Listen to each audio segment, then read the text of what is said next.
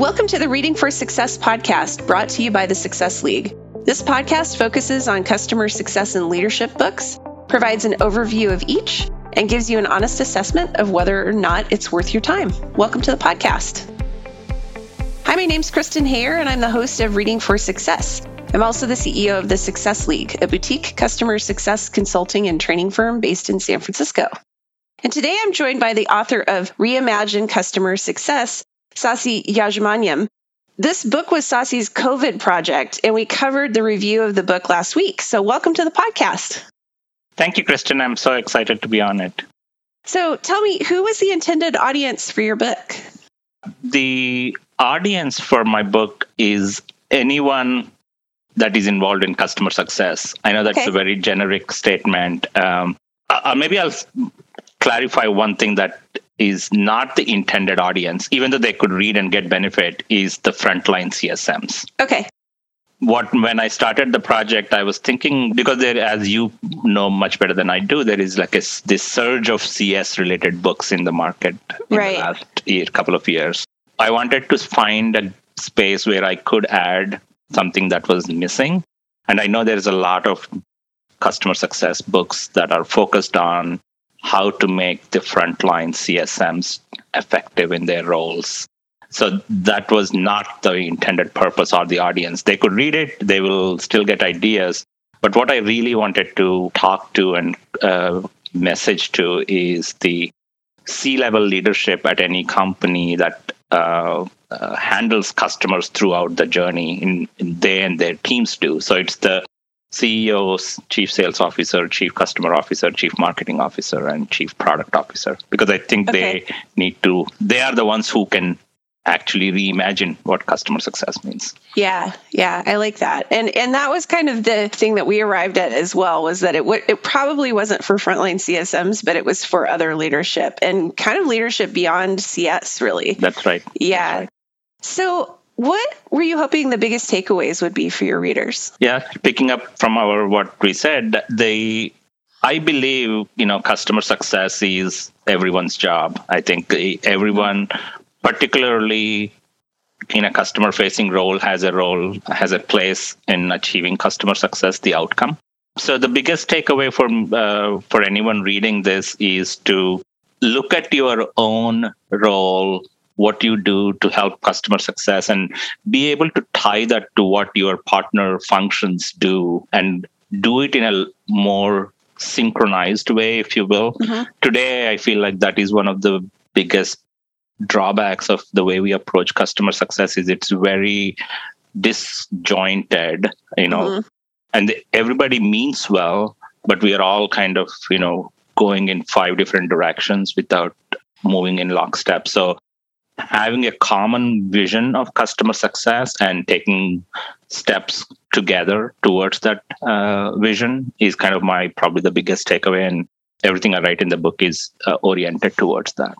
Yeah, I think my favorite part of your model is the overarching tool that sits over the top of the whole thing. That's sort of like the holy grail. And I feel like we're just not there yet from a tech standpoint. And I don't know if that's on the near-term horizon. Maybe, but I just see still a lot of what's creating, I think, these silos in these different customer-facing departments is tooling. They don't talk to each other. So sales is using Salesforce and customer success is using one of those platforms. And then we got marketing on their platform, and they all have to do different things. Yeah. And I get that it's hard to use a single tool and not a best of breed tool when you want your team to be excellent and the best. But the big picture of that, and I think you touch on this really nicely in the book, is that we do need to all work together to create a customer experience, or it's not going to be a great experience. I am with you 100%. Yeah. We are not quite there yet. And even when I presented the model, I called the middle 2 pieces. If you can visualize the picture, there were the things we need to do in the customer context, things we need to do in the company context, and then they come together towards a unified data and a next generation engagement platform are the 2 pieces. I feel like you're 100% correct. We are not quite there yet, but that's my hope for the book is, I'm presenting a vision that's 2, 3, 5 years from now, we will get there. Yeah, I hope so. I mean, I think my only bone to pick with the book was really around, I almost think you didn't push it far enough around, I think we've got to not just break down the silos between these teams, but rethink all of the teams in the company and maybe the functional disciplines, the way that they're currently set up. They're pretty traditional. I mean, customer success as a silo is kind of its own newer thing, but the rest of them have been around forever. And I almost feel like some of the silos have to completely go away, or some of those functional groups have to change. Sales is dying. I mean, this is part of why I switched from sales in my earlier career over to customer success, because I can see it starting to disappear. Customers sell themselves on things. They do that through the marketing, that they're looking at, and they do that through reviews and peers. And by the time anybody gets to the point where they're talking to a salesperson, they're already 80% of the way sold. Yeah. So, do we really need salespeople in their traditional form? Yeah. I question that. And I think you could probably question any of those different disciplines. So I wish you'd push that a little harder. It's a tough one, though. In some ways, that's the best compliment you could give the book, is it's not progressive enough in the way that I'm presenting the idea. It's funny, when I started writing the book, I was even one step behind. I said, I'm going to present something about breaking down the silos. Over the course of a year that I kind of took the journey, I said, okay, no, this is not about just breaking down the silos. It's really about a new vision for what we mean by customer success. Yeah. And I 100% accept that there are areas, especially the part 3 of the book, where I present almost prescriptions, if you will, for the chief CXO leaders. One of the feedbacks I got from one of my good friend and strong supporter is that, hey, your ideas, you're not bold enough in what you're saying. It seems like more light observations, not strong enough. So yeah, maybe next edition of the book. You can write a whole follow-up book on that. Exactly. That's your next book. No, I thought, overall, I really love the idea of rethinking how companies work and, kind of breaking free from the, what's been going on since technology started into different kinds of functions that better meet the needs of customers. So I think you got a really good start on that. So yeah, no, cool. Yeah, I think that's a good challenge for me to think about. That's your next one. Next, what next? Yeah, something. So what were your favorite parts of the book to write? The biggest part for me was the stories, individual stories that I could pick up either through direct interviews or through secondary interviews that I was able to incorporate how somebody presented. I'll give you 2 specific examples just to make it real. I talked to one leader. She was very similar to you. She was a sales leader, and now she does. It's actually very similar profile to yours. She does customer success consulting. Okay. And she was the one. One of these stories that she told me when she was working as a sales leader. She was working for this company that gave you receipt scanning software that accountants could use. But really what they realized was that their real customers were not the accountants who were paying their subscription fees, but their customers who were the small businesses. I felt like that was one story that stuck with me, that, sometimes we think, we always think of who's our customer, and to your point of do we push it hard enough? So stories like that. And then there was another video I watched by another sales leader who was talking about customer success. He was at that time, he was at Autodesk, and he talked about how he used this military aircraft analogy to describe the roles because the biggest challenge we come into is who's the role, who owns the customer, who's accountable for what is a big discussion that happens. And the way he articulated how using this military aircraft that's flying and how everybody has their role was a very impactful way. So anyway, my favorite part was just telling those kind of stories. And I have a lot of those sprinkled throughout the book. So yeah, you had a lot of really good examples. As a reader, that was a nice part of the book too. It kind of brings all of your ideas to life. Was there anything you wish you had approached differently in hindsight? I think besides what you already pointed out, I do realize, I could have pushed it harder if I had more time. I was working within a time frame. As I talked to you about before, I was working with a first-time author program.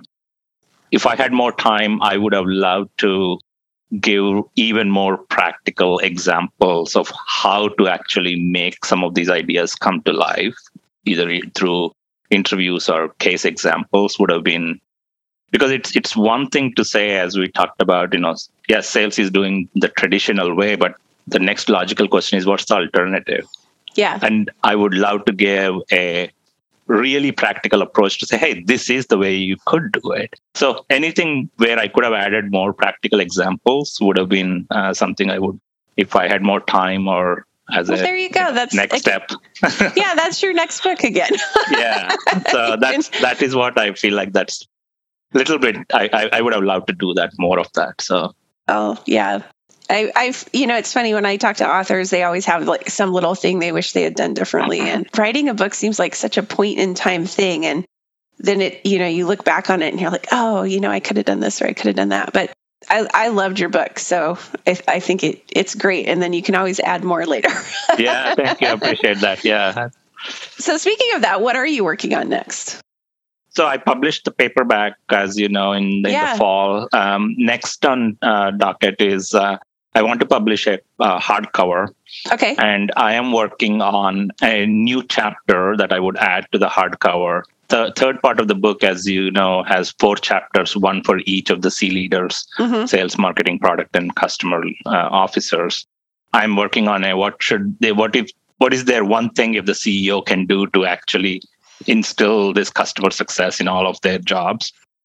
So I'm working on that is one. The second one is like, really, it's not related to the chapter, but how can I make some of the ideas in the book to be more practical? Like, can I make it into a questionnaire, a diagnostic? What would make it bring some of these ideas to life is something that I'm thinking about. I haven't done a lot of that on that, but my focus is on finishing that chapter and getting the hardcover out. Yeah. Oh, that'll be great. I'll have to look for the hardcover, because that was one thing I felt. I was like, well, where's the CEO in these chapters? Where's the CFO? So I think that'll be a really nice addition to the hardcover. Yeah, no, that's great. Yeah, you give me an idea. Maybe I should include somehow the CFO, because CFO is such an important leader in any kind of design, organizational design. So yeah, I think so. And they're kind of tied in with any investors that are in play too. So that is correct. Yeah, they need to be on board. Well, Sasi, thank you so much for joining me on the podcast today.